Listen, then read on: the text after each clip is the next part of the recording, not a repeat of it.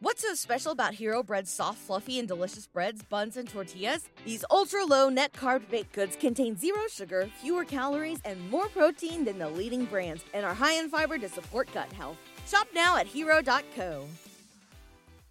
Good morning, good afternoon, good evening, and welcome to Who's Talking, the podcast where we talk about all things Doctor Who. I'm Michael. And I'm Maggie. And this week we're going to be talking about this year's Doctor Who Centenary Special, The Power of the Doctor. Jodie Whittaker's 13th Doctor must fight for her very existence against her deadliest enemies, the Daleks, the Cybermen, and her arch-nemesis, the Master. Who is attacking a speeding bullet train on the edges of a distant galaxy? Why are seismologists going missing from 21st century Earth? Who is defacing some of history's most iconic paintings? Why is a Dalek trying to make contact with the Doctor? And just what hold does the mesmeric Rasputin have over Tsar Nicholas II in 1916 Russia? The Doctor faces multiple threats, and a battle to the death. So Maggie, what did you think about the episode? So Michael, I had a lot of thoughts about the episode, but overall, I have to say, given Flux, I went in with pretty low expectations. They exceeded all of my expectations. And then some, and then some, and then some. I had so much fun with this episode. I really genuinely loved it. I think you had a slightly better time than I did, but I still had a lot of fun with it. I also just thought it was kind of messy, but messy in a good way as opposed to messy in an annoying way, if that makes sense. I was very worried when I found out this was supposed to be a centenary special.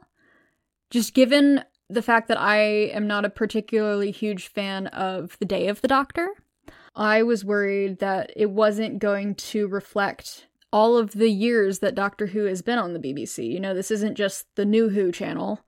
This is BBC. And I think that it did an excellent job. It had all of the living past Doctors, all of the living past classic Doctors, which was everything I wanted. And you got some of them who got to be in their old clothes. I got very, very excited when I saw the celery suit. I'm not gonna lie. I cheered. Oh, I love it, the Fifth Doctor suit. And I haven't seen enough classic Who to appreciate it to the extent that I should. So I want to know what you thought about all of the nods to classic Who. Where I am in my classic Who watch is like midway through the Fourth Doctor.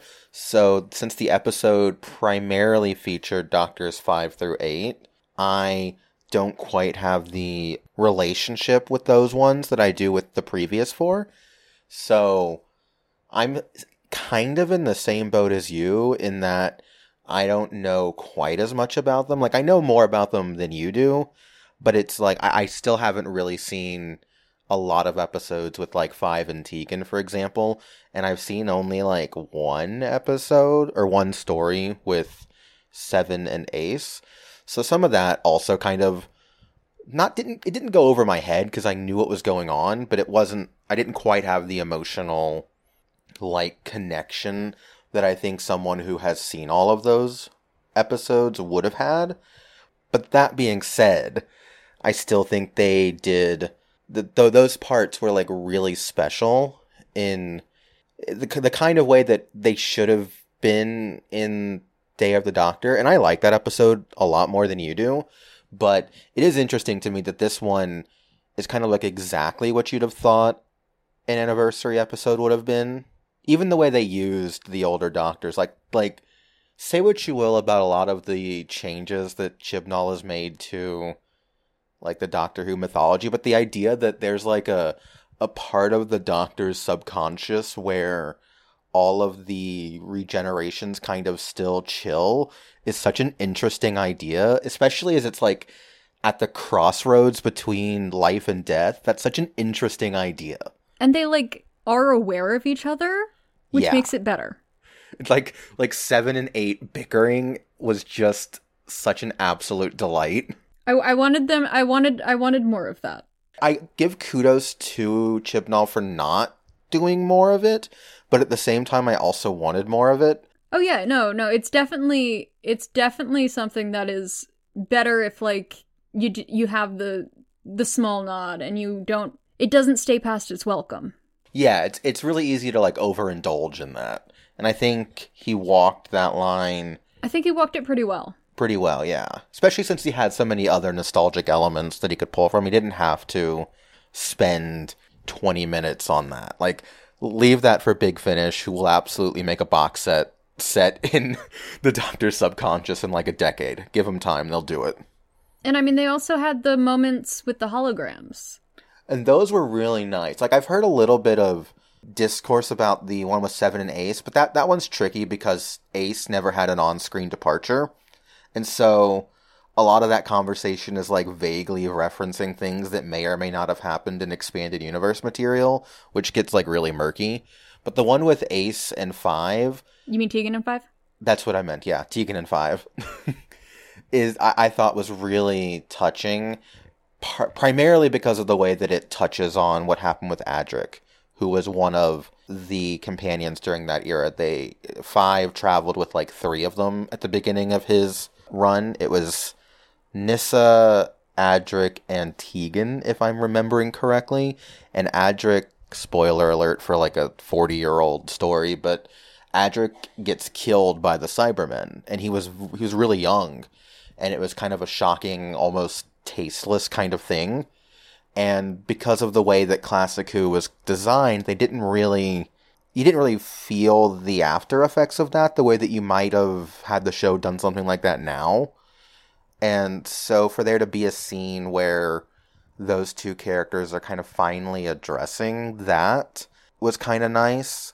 And then I just really liked the way that they used Tegan and Ace's feelings towards their respective doctors to kind of contrast with the way that Yaz and 13's relationship was going.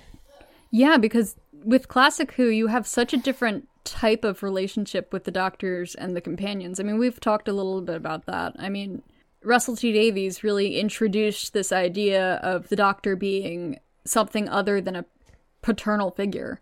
And I think it's funny because it's a little bit different than when we met Sarah Jane back in season 2. And she said something about how you always get younger and so do your companions or something like that. So, you know, she has this sort of chiding element to her reaction, whereas, you know, Tegan and Ace are more shocked. The way that Tegan said that line, I think it's something like when Yaz goes, "I'm the only one here who doesn't know what's going on," and Tegan goes, "Were you but older?" Yeah. I was like, yeah, Tegan, tell her. I was like, somehow this is both Jilted X vibes and also not Jilted X vibes because that wasn't their relationship at all. Well, what's really funny about the way that Tegan left is that Tegan kind of left in a storm, but like also on her own accord. Like they didn't have like it wasn't like a nasty departure or anything. She kind of, it was a little angrily chose to leave and then left. And then the Doctor left. And then, like, if I'm remembering right, as the TARDIS is, like, departing, she calls out, and then that's that, and we never see her again. Oh, so wow. it's an interesting thing, because you could definitely argue that, well, she chose to leave, but even in her departure, there's that, like, hint of regret, and it's very interesting to see the way that regret has almost morphed into, like, bitterness. Yeah, I mean, it's been 30 years, and it's not just the way they ended things, it's dude has a time machine and never came back for her, not even for a visit. And that's something that gets touched on a lot when you've got the, like, returning companions. Like, even the Sarah Jane ones, like, early on, touched on that a little bit, where it's like the Doctor has this habit of just never visiting the companions again, despite the fact that for most of them, he could. Like, most of the companions aren't stuck in this scenario where if he visits them, New York implodes or whatever, you know? The Doctor could just pop by for Sunday afternoon tea and then depart again if they really wanted to. Yeah, and it's interesting. It's like the Doctor claims that the whole, you know, goodbyes are hard and they hurt and the Doctor doesn't like looking back and all that. And the Doctor claims that it's because the Doctor's been hurt in the past. But from what I can tell, the Doctor was doing that before the Time War, before a lot of the deaths. The Doctor just did that. That's just part of who the Doctor was. I mean, that's part of, if I am reading the emotions right, it's part of why the Master is as upset with the Doctor as he is. Because the Doctor just left. He just leaves. So it ultimately ends up being a self-fulfilling prophecy. New Who is really the time where they started playing with the idea of what did the companions get up to after the Doctor left them. Like Sarah Jane Adventures played with that some. If Jo Grant appeared in one of those episodes, and we found out a bunch about what she did after she left the third Doctor, and Ace was supposed to have appeared on the show at one point, but that never happened, etc., etc. Well, we learn a little bit about what the most recent companions have been up to with this episode. So we get a visit from Graham, who absolutely just randomly appears in the episode in the most delightfully... He's investigating. Yeah, but he really just, like, walks into the episode, and it's wonderful. I mean, is that not just Graham? I mean, that's what I'm saying, like it absolutely works in terms of his character. He just appears. There's no hint that he's going to be there. He just is suddenly under a volcano saying hi to Ace. And flirting with her, which was weird. Like, why do they do that? The only thing I knew about Ace going into this was that she was the lesbian-coded one. Why would they make her flirt with a dude? You know what's even, like, worse is that Tegan was really lesbian-coded, and then they made her have 2 husbands in the episode. Like, they reference her having multiple ex-husbands when apparently at one point, and I can't confirm this, but this is what I've heard, is that it was hinted that Tegan and Nyssa had a relationship. I have seen that on the internet. So, I mean, take that for what you will, but... But dang, the Doctor Who writers really did sit down and say, well, if we're giving him Thasmin, it's going to be way too much lesbians. We gotta dial back the lesbians. But yeah, Ace and Graham, what an iconic duo. That is an iconic duo. I don't want them to date, but I definitely want them to have adventures together. I think they'd be fun. I need a Sarah Jane Adventure style spin-off, but it's Ace, and then like everybody every member of that support group that wants to like be regulars on a TV show, I just need them to have little adventures. That's all I'm asking for at Disney Plus. That's different than what I'm looking for, because I don't want like a rehashing of the Sarah Jane Adventures. Well, it wouldn't be exactly that, because like I'm not asking for like a bunch of kids to be involved, which is the Sarah Jane Adventures, was that Sarah Jane was like the adult, and then there was a bunch of kids. But you know I've been talking about how there should be a unit spinoff. Yeah, that can be it. It can be the same show. I think absolutely, let's have Kate Stewart and Ace working together and solving cool, weird stuff that happens in the world. And it can be completely tonally different than Torchwood, and we're not rehashing Torchwood. And I think that it would be great. And you can do it like sitcom-y. Make it lighthearted X-Files, but in Doctor Who. Like funny X-Files. So Wellington Paranormal. You just want more Wellington Paranormal. Yeah, I do. It doesn't have to be that silly, though. Like, somewhere between Wellington Paranormal and X-Files. Which is quite a range, to be honest with you. That is a range. I think Torchwood actually fits within that range. I mean, it's closer to the X-Files side of the range than I think what we're looking for. No, it's definitely closer to the X-Files side of the range than what I'm looking for. I'm looking for something lighthearted that I can just throw on and have a ball. I agree. Something that's very lighthearted and like team-based, I think, would also be really fun. Speaking of teams, when the Doctor said all hands on deck, my heart grew 3 sizes. That made me so happy. So I guess back to the rest of the episode, as we've talked about like 2 specific bits of it, none of which was really about the current team. Let's talk about Dan. Dan was barely in the episode. Yeah, what was Dan's exit? I mean, he just was like, yeah, okay, I'm done. Like, I think what they were going for was that the Doctor moves so fast that she doesn't necessarily notice what's going on with her friends, because, like, they make a whole big thing, at least visually, about the fact that his helmet got damaged when they were on top of the train, and he could have suffocated in space. And the Doctor doesn't notice, nor does she seem to care. And I think that the implication they're making is that that was like the final straw for him, and he was like, you know what, I'm outie. I'm just gonna go hang out with Diana now. But they didn't it's not really communicated that well, if that's what they were going for. No, I mean, I did sort of get those vibes. I just sort of also got sort of frustrated third wheel vibes.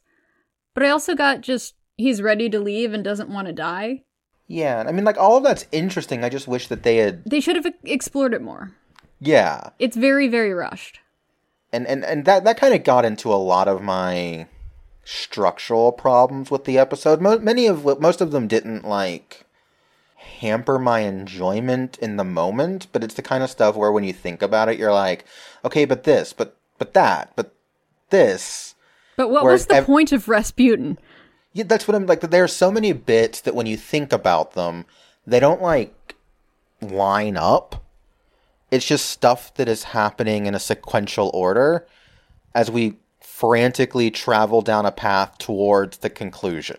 You know what I mean? Mm-hmm. And I think the Dan thing is something like that, where it's well, we just need to get him out of the way because we've already got too many characters and we can't have another one. And we need to set him up for the support group climax at the end where he'll reappear for reasons. And then this has to happen, and then this needs to happen, and there's no connective tissue between any of that, and there's no time to explore any of the dramatic repercussions of a lot of what's going on. It's just boom, boom, boom, things need to happen, let's go. I think that the episode actually would have been better if it had had an undercurrent of exploring that.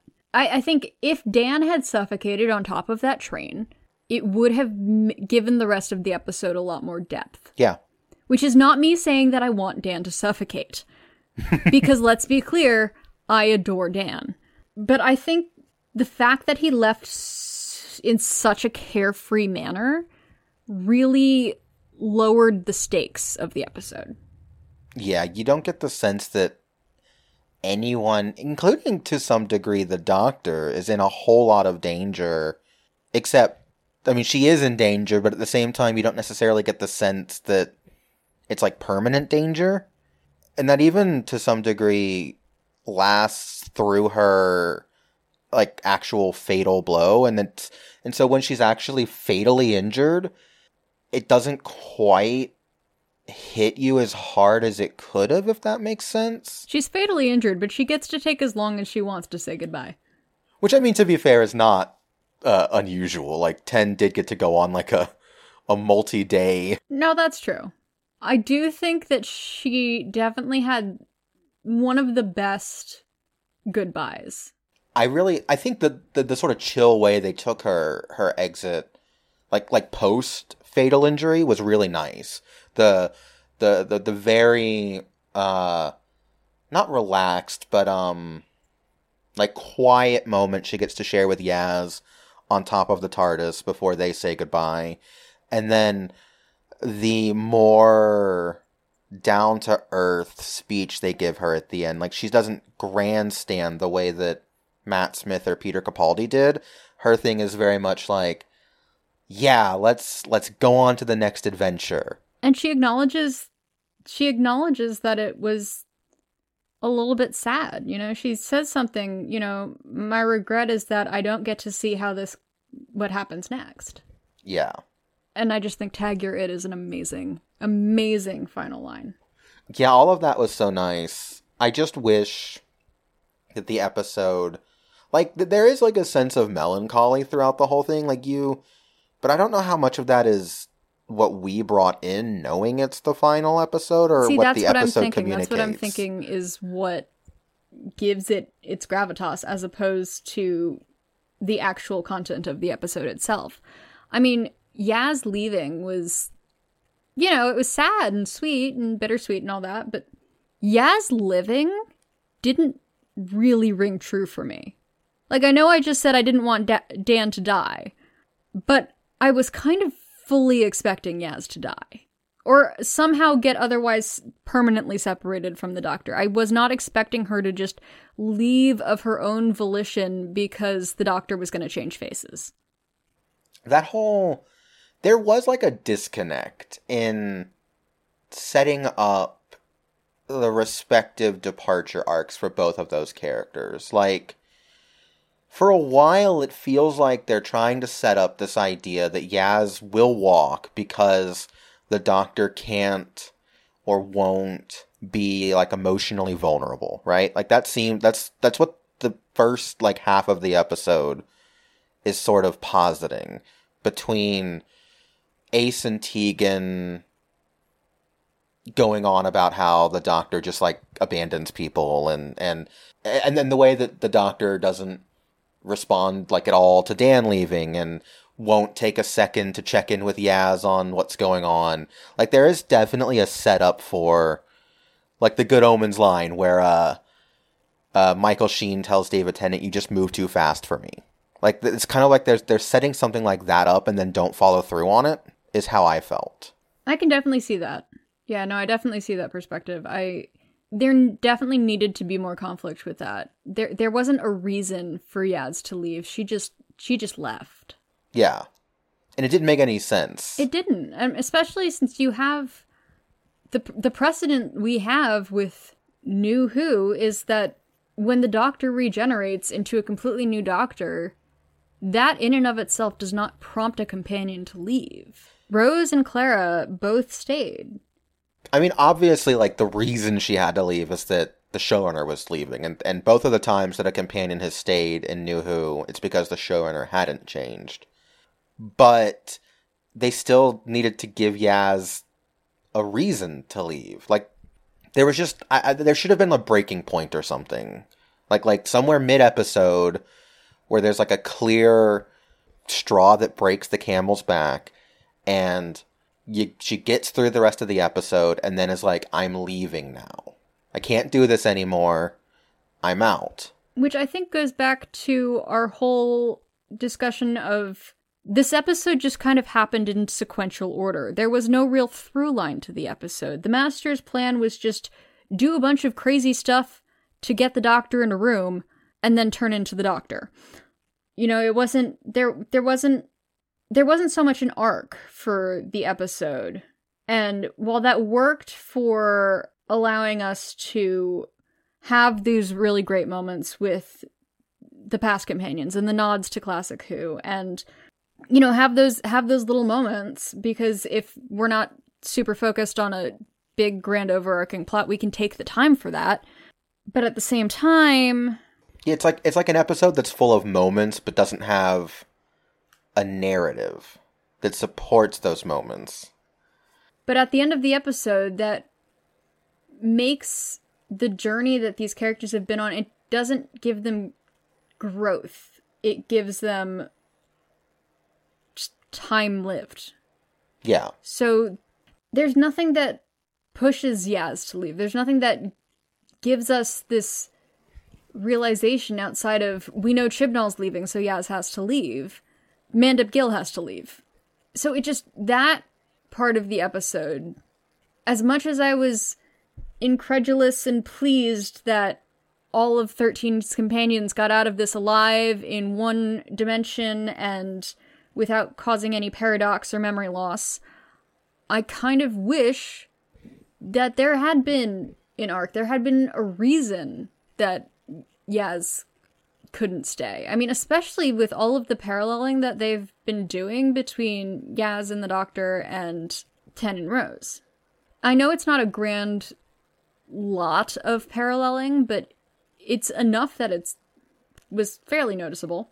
Yeah, I just think it's like the pendulum swung too far the other direction. Like, companion exits had gotten so tragic that they needed to become less tragic.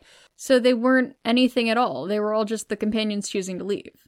They had swung too far the other direction when it needs to land in a happy middle of, this is sad, but nobody is dying. Yeah, there needed to be a reason for Yaz to leave, and it needed to not be happy. And it could have been perfectly fine. She could have been alive and left of her own volition. They could have just gotten into a horrible fight or something. Let her have a Martha moment. I mean, considering how much of this episode in this era just liberally, I don't want to say copies, but borrows from the RTD era, like, she could have just had a Martha moment. That's interesting that you say that, because I find that this era tried so hard to distance itself from both RTD and Moffat. It distances itself, but also repeats plot points almost identically. Like, in this episode, we have another scene where the Master has the Doctor captured and performs a song and dance number set to a campy song. Which, let's be real, that's the only reason they had Rasputin in there. Yeah, I mean, it's a great scene. Like, that's not a complaint. If I had a nickel for every time a time-traveling TV show had people fight Rasputin to the tune of Rah Rah Rasputin, I would have 2 nickels, which isn't a lot, but it's weird that it happened twice. And then, like, we brought back Captain Jack, and we brought back the Jadoon, and we brought back, and we destroyed Gallifrey again, and we didn't bring back River, even though Alex Kingston was in the UK, and they probably could have made it work. And we're doing the thing where we've got the old companions who we're doing School Reunion 2 again. There's lots of parallels. But not River or Martha. Yeah, but not those. Because we can't have nice things. No, that's a lie. Tegan and Ace were very nice. I very, very much enjoyed meeting them, and I am wholly looking forward to watching. I mean, I think this has prompted me more to, like, watch Classic Who than anything else. I'll say I was actually really surprised at how much of the episode Tegan and Ace were in. Like, there's certainly, like, the B/C plot of the episode, but they are not, it is not a cameo appearance. They are in the episode. Oh yeah, no, I for sure thought that they were going to have probably something similar to Kate Stewart's role. Yeah. But what's surprising is comparatively how little Kate Stewart is in the episode. She has a similar amount of screen time, but does not make the impression that... Yeah, she doesn't do much.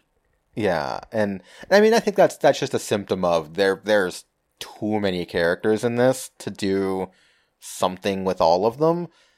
It's like the same reason why the Cybermen and the Daleks are just kind of there and absolutely didn't need to be in the episode, except that it's fun to have them there. And see, this is where a unit spinoff could be a great character showcase for... Anyway, back to your thing. On the one hand, it's almost like they made this episode under the assumption that a 60th anniversary wouldn't happen, so they needed to throw the entire kitchen sink into the script. So it's like, it's everything you think of when you think of Doctor Who, right? There's the Masters, the Daleks, the Cybermen, there's a bunch of companions, there's a wild plot, it's all a little campy, it's all a little silly. It is like, it's almost like, and I don't mean this disrespectfully, and it's going to sound disrespectful, but it is very much like you fed 1,000 hours of Doctor Who into an AI bot and asked it to write a script. I think that given the trouble that the BBC had finding a replacement showrunner for Chibnall, and the fact that, you know, at the last hour, RTD came back and brought back David Tennant and Catherine Tate and all that, I think that there was probably a possibility that the 60th special wouldn't happen. Either not as a 60th special, I mean, maybe they would have just quietly passed the 60th anniversary the way some TV shows do. Well, not 60th anniversaries, but, you know, they passed their 5th anniversary, and it's not a super huge deal. Chibnall's hinted in some press over the past year that when he wrote the episode, he did not know what the future of the show was. Like, because Russell wasn't announced as being the new showrunner until they were already filming this episode. Because that announcement happened towards, I think, like mid to late September of 2021, and this episode would have been filming by then. So it was written without knowing what was coming next, for sure. And yeah, so that's why it feels like the celebration of Doctor Who more so than the 60th could. Before we get too far into the 60th, I do want to emphasize that despite the numerous complaints I have just shared in the past half hour, that it's a really fun episode. It is Doctor Who at its most Doctor Who-y. It is, and it's got so many little moments that are just so fun. I mean, in addition to all the classic Who mentions, you have the whole thing where Yaz has sticky notes to learn how to drive the TARDIS. Yes. Which filled my entire heart up with joy. Sacha Dhawan is just an incredible delight. Full Batman villain. Full Batman villain. It's amazing. I said in my review that getting to watch him parade about in Jodie's outfit just causing mayhem is worth the price of admission all on its own. Nothing else could have happened, and just those 20 minutes would have been absolutely worth watching the entire episode. Oh my gosh, and that whole little angsty bit when he's dressed in all of the other Doctor's stuff, and he's like, I'm the Doctor, and yes, no, you're not. It's just, and despite them not having given him a clear motivation for that, I still think, I really like the way that Chibnall has been playing with the Master Doctor friendship. With Moffat and Missy, we got a lot of lighthearted frenemies, but with this we got a lot of the Master feels spurned by the Doctor. It's like they had a nasty breakup and the Master's really bitter about it.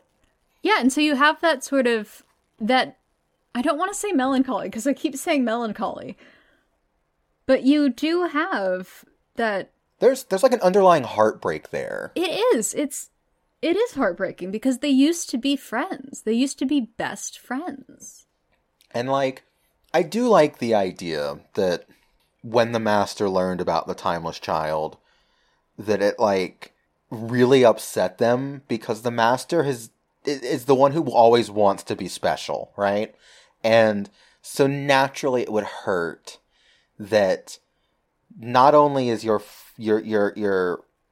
friend, in quotation marks, the one who's always treated more special than you, is genetically more special than you. And I almost wish they... What's so special about Hero Bread's soft, fluffy, and delicious breads, buns, and tortillas? Hero Bread serves up 0 to 1 grams of net carbs, 5 to 11 grams of protein, and high fiber in every delicious serving. Made with natural ingredients, Hero Bread supports gut health, promotes weight management, and helps maintain blood sugar. Hero also drops other limited edition ultra-low net carb goodies like rich, flaky croissants and buttery brioche slider rolls. Head to hero.co to shop today. Done more with that, because I think I'm assuming that is the general driving force between why the Master does what he does in this episode. Is why he wants to become the Doctor. Yeah. As opposed to just taking the Doctor's reputation or stealing her identity. He physically becomes the Doctor. And then wants to absolutely ruin her reputation. He becomes her and then is and now I'm going to make sure that everyone hates you. It's insane.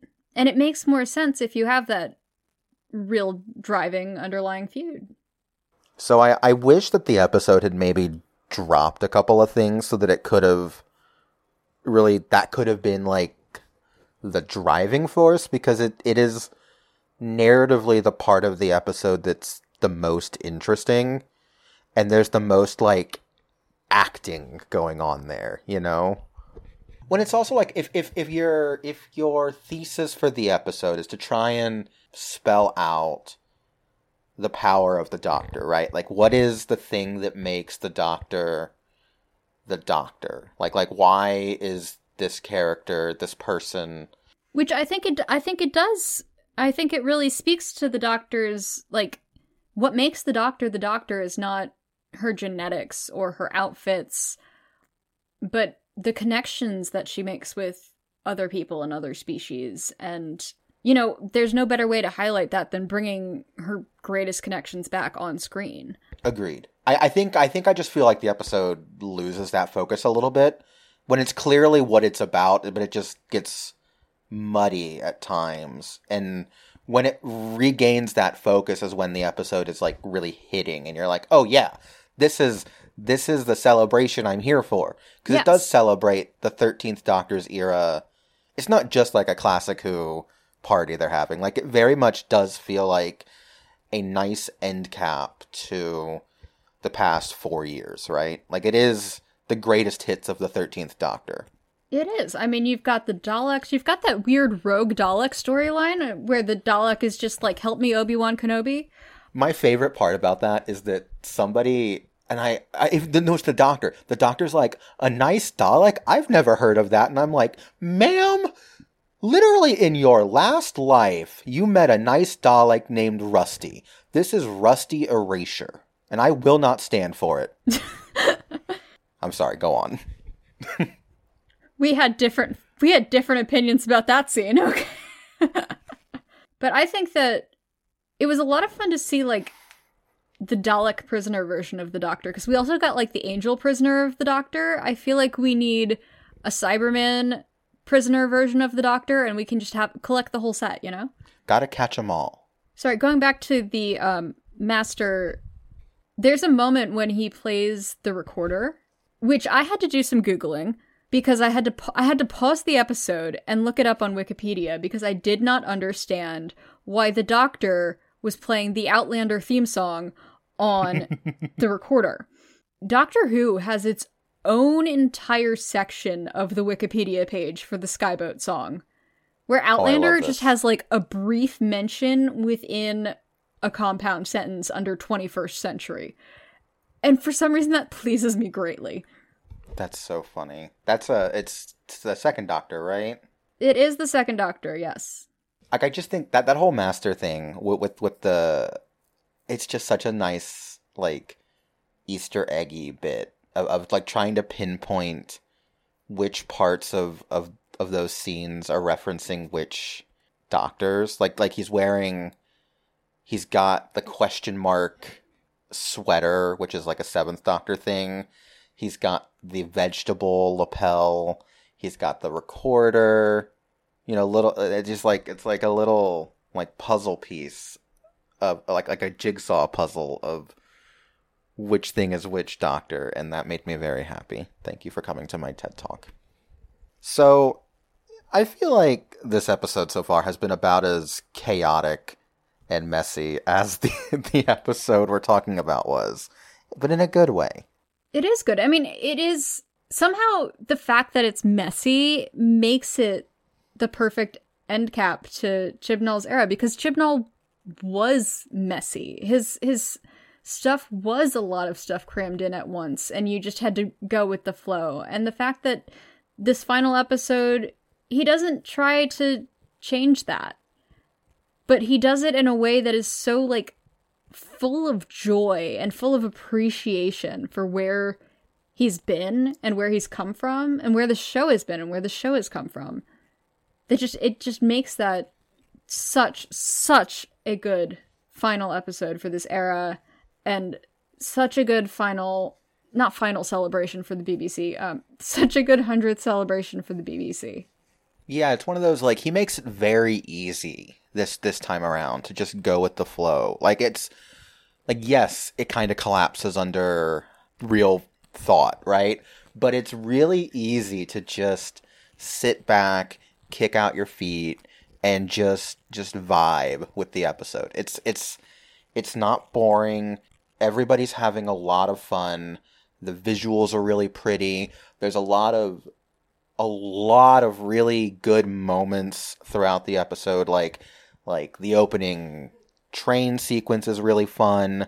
A lot of the action scenes are really fun. Sacha Dhawan is killing it.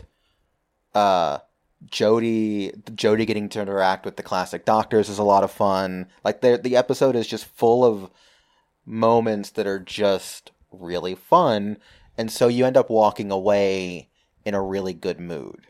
It's not trying to take itself super seriously the way that Flux was. And I think that's why the messy, like, amalgamation of stuff works so much better in this episode than Flux or other episodes in Chibnall's era.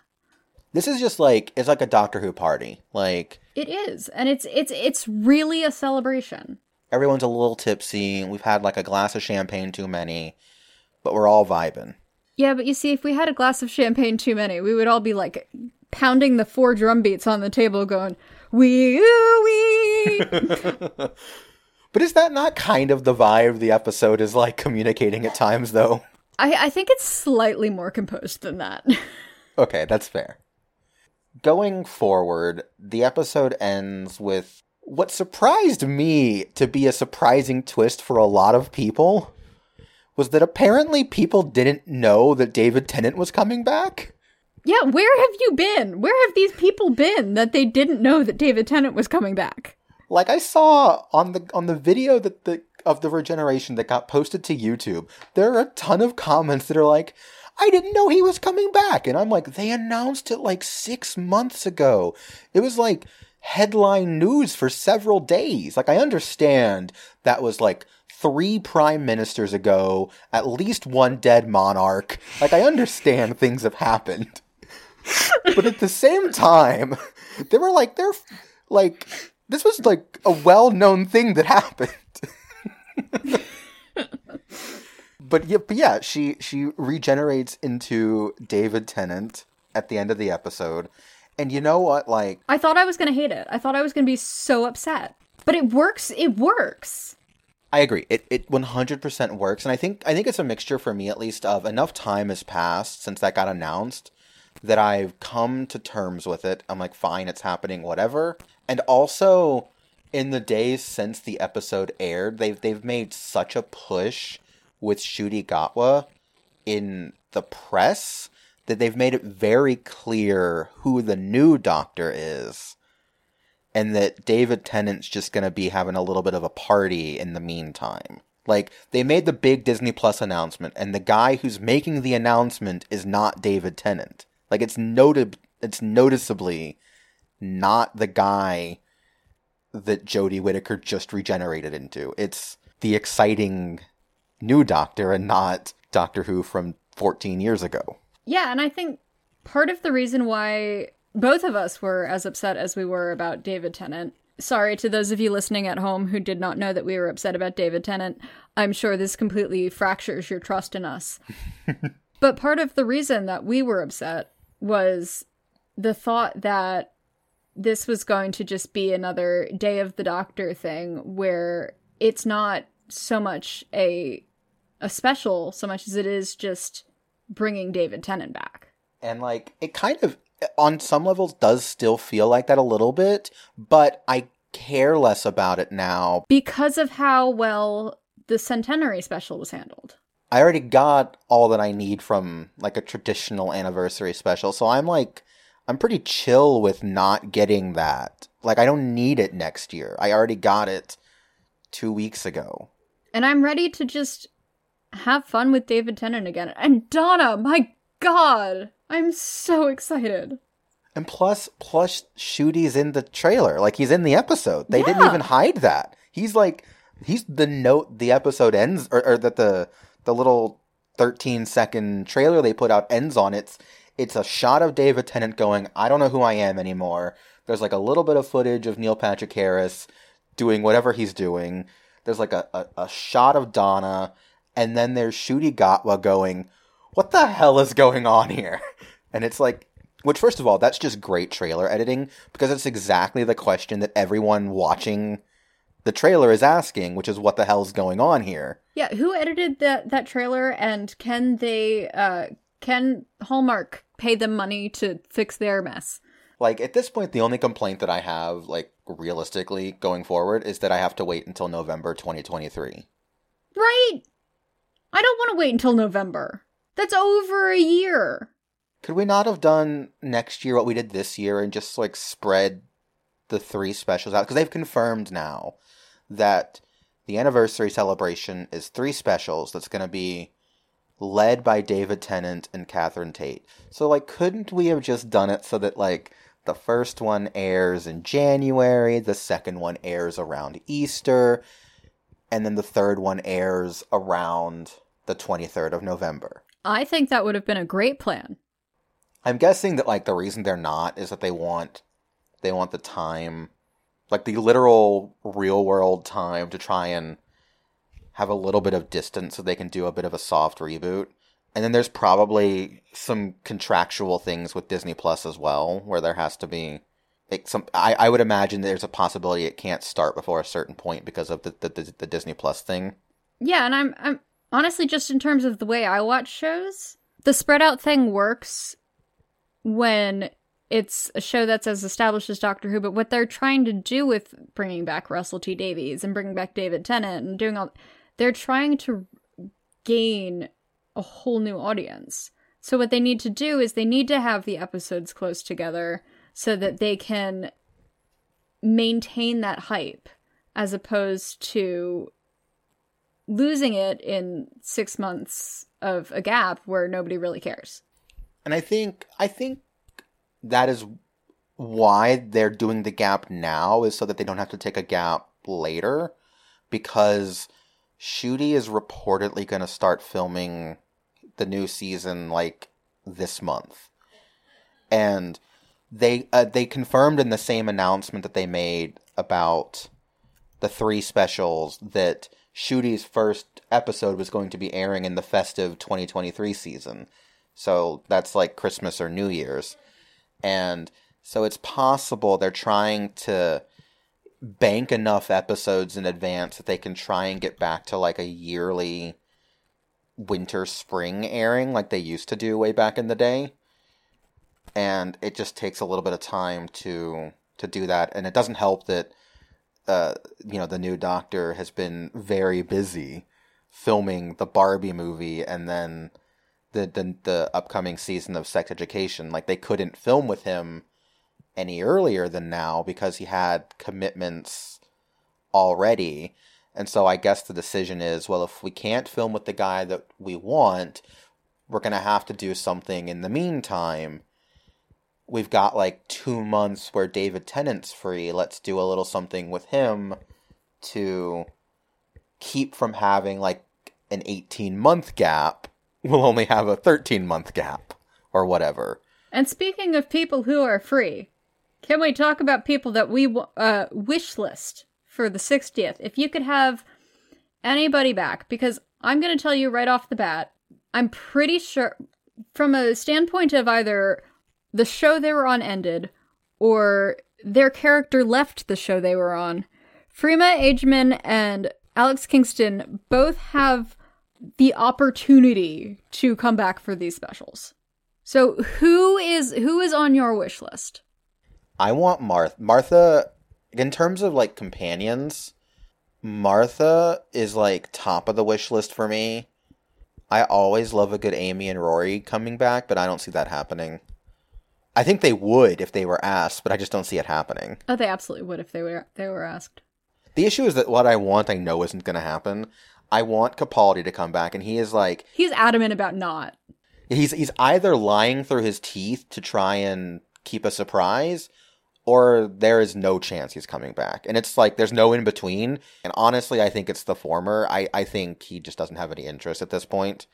And another 60th anniversary news. In every country except for the UK and Ireland, Doctor Who is now exclusively a Disney Plus show. So how are we feeling about that? I am of a few minds. I generally have positive feelings in that in America, the experience of watching Doctor Who on BBC America has not always been a positive one. It's been less than stellar. The show's not made for commercial breaks, and they have to cram commercial breaks in. It airs at, like, a weird frame rate and often not in the right aspect ratio. And sometimes they speed it up a little bit so they can cram an extra commercial in there. And also they just don't advertise. It's a lot. It's somehow even more inconsistent than it is in an already inconsistent BBC landscape. It's just like... It feels like it's pulling teeth to get BBC America to care about this show that they used to really, really, really care about. And so, in that respect, I'm glad it's going to a streaming service, because I wouldn't just want another cable network. So going to a streaming service, I think, is like a net positive. I just don't necessarily love that it's Disney Plus. On the flip side, Disney Plus has the advertising money. See, that's where I'm excited about it, because Disney has... I mean, if there is one thing that Disney knows how to do, it is advertise the crap out of something. They know how to market. Their entire thing is just, it is marketing. That is all that Disney is. It is just marketing in a pretty jacket that you're gonna buy the jacket because it has the brand logo on it. I was telling someone that like this time next year, when you're like watching like, I don't know if Jeopardy airs on ABC in your market, but it does in mine. I think it airs on Fox in my market. But I was telling someone that like you'll be sitting down to watch like, I don't know, Jeopardy or whatever ABC show, and like right now they always in like the bottom right corner where like the ABC logo is, periodically throughout a show they'll like have like a little moving like GIF advertising, I don't know, the Andor show that's on right now, and like in a year's time that's gonna be like David Tennant holding a sonic screwdriver in the bottom right corner of ABC. Okay, but David Tennant doing the little the wand thing. The Disney Channel Hi, logo. my name's David Tennant, and you're watching Disney Channel. So like, I'm really happy about that, and I'm very happy that it sounds like Disney doesn't have anything to do with the making of the show. They've specifically acquired the distribution rights, which just means that they get to air it. They pay a fee, and they have the right to air the show. And that's what makes me a little bit more cautiously optimistic, because this isn't going to be a situation where you have, 15 spin-offs filmed in front of one of those giant... The volume LED screens? Yes. And it's not going to... You're not going to see an oversaturation of Doctor Who. You're not going to sit there and be like, well, I don't know if I can watch the next episode because I haven't seen, X, Y, and Z. I do think, the Disney Plus thing might make it more likely that we get a spinoff, but I don't think, at least not in like the short term, that we're looking at any real danger of like an MCU or a Star Wars situation. I think like we might finally get like a unit show off the ground or something. Because I would imagine that Disney Plus probably has like right of refusal on distributing any spin-off shows. And Russell has said that he wants Doctor Who to be more of a franchise than it is. And Doctor Who has the ability to support... They've had successful spin-offs. They can absolutely make more. The audios have like dozens of them, like an obscene amount. Which, like, I wouldn't want the show to have, but it is proof that, that the series has the potential to spin off an almost infinite number of ways. You just have to pick, like, maybe 2 or 3 that are really good. And if you stagger them, you could end up in a situation where you're never that far from something Doctor Who adjacent, because you could end up in, like, a Star Trek situation where, like, Discovery airs for a couple of months, and then Picard airs for a couple of months, and then, what are the other ones? Something else airs for a couple of months. Prodigy, Lower Decks, and Strange New Worlds.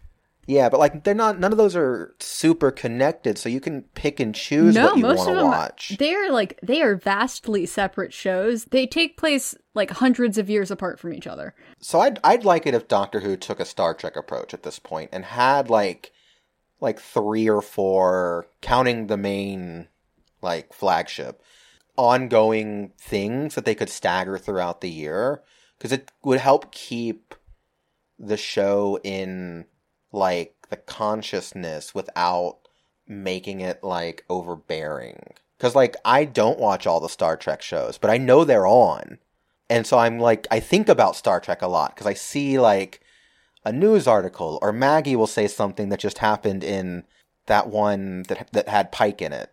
Strange New Worlds. I think like that kind of an approach could be really beneficial in like 5 years. Like I want them to build up to that. We don't need 5 of them. We don't need 5 Doctor Who shows. I would want 2 or 3. I don't think I would want 4. I think that I would want to keep it, with television, there really is a situation where you end up with too much of a good thing. I agree. And that is one of my big worries with the acquisition of Disney Plus, and one of the reasons why I'm glad they've only got the distribution rights. But now, of course, they've got the funding, because Disney, that's the big bucks. Disney got them deep pockets. Yes. And I mean, like, we know the show can definitely support 3, counting the main show. Yes, because it's done it before, with the Sarah Jane Adventures and Torchwood. I think that is doable. Like, I wouldn't go higher than 4. And the only reason I'm saying 4 is that would give you, like, 1 a quarter. Yeah, and I think if they do it, they have to do it sort of like, again, I'm not saying I want a rehash of previous spin-offs, but I think tonally they need to be different shows. It can't just be... They do. And so what worked about the spin-offs when Torchwood and Sarah Jane Adventures and Doctor Who were all airing around the same time was that the Sarah Jane Adventures were skewed a bit younger, and the Torchwood episodes were skewed a bit older. And then Doctor Who was, like, in the middle. And that really worked because it allowed for a broader audience, but it also allowed for a situation where Torchwood was not intended for the 12-year-olds. So nothing that happened on Torchwood could be so impactful that you'd have to watch Torchwood in order to understand what was going on in Doctor Who. It creates the same thing that the Star Trek shows have, which is you get to pick and choose what you want to watch. And there's no requirement to watch all of them. Yeah, and so you have stuff like Prodigy, which is specifically designed for children. And then you've got Lower Decks, which is very specifically not designed for children. And then you've got, like, nostalgia baity Picard. And then you've got edgy and trying to break the mold Discovery.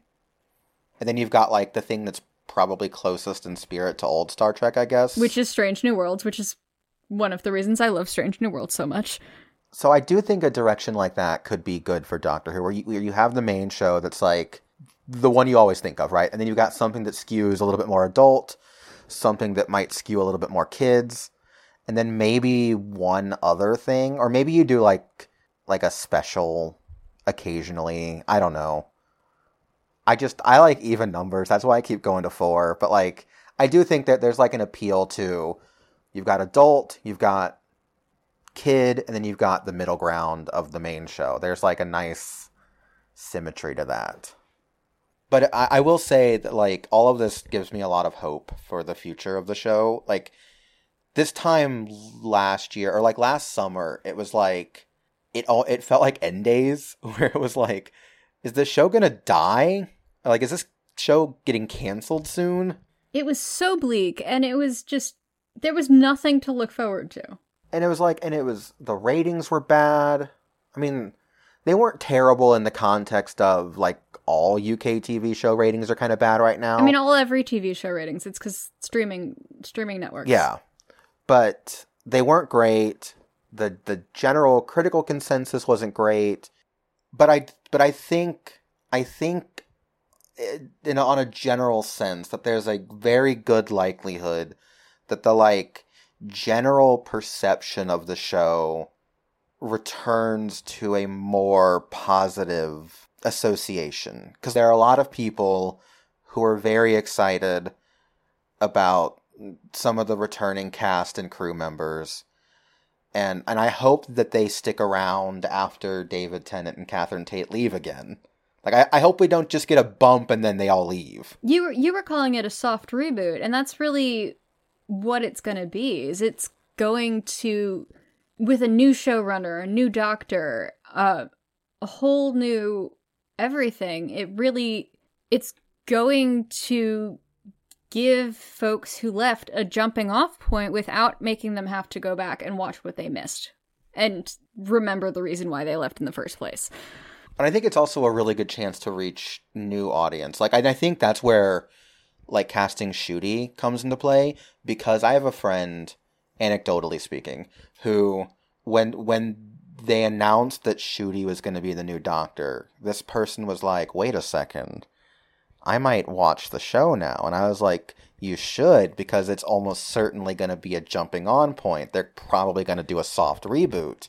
And so I think, like, if they play their cards right between, you know, the Disney Plus thing and all of the advertising money and power that comes with that, and really exciting new cast members to try and hook new people, and exciting hooks to try and hook people who used to watch the show but maybe left. Like, if they play all of their cards right and then also deliver something that's good, they could really have something on their hands. It's just, it has to all actually work too. But I think it's going to, because it's not just Ncuti Gatwa who is the big casting news. You know, he's coming off being a fan favorite on Sex Education, and then you've got Heartstopper was one of the biggest shows of the spring, and Yasmin Finney is going to be in the 60th special. You've got one of the fan favorite companions, the fan favorite Doctor, who has somehow gotten more beloved as an actor since he left the show. Really, really genuinely, he has. He's become like international treasure David Tennant. When, like, also, like, if the new season of Good Omens does well, which is coming out in the summer, they get to bank off of more David Tennant popularity, because that'll be happening like a few months before they'll really start ramping up publicity for the 60th. And, like, you know, everybody's going to be asking David on, like, the Good Omens press tour, like, what can you tell us about Doctor Who? And he's going to be like, tee-hee-hee, nothing. Yes, and it's going to be delightful. God, and it's so nice to be excited about Doctor Who again. Like, as much as I have adored 13 and 13 has felt more like my Doctor than any other Doctor. But I've had such qualms with the advertising, with the arcs, with specific episodes, writing choices. I mean, as much as I adored 13 and I adored 13's companions, I wasn't hyped about Doctor Who the way that I am genuinely hyped for the 60th.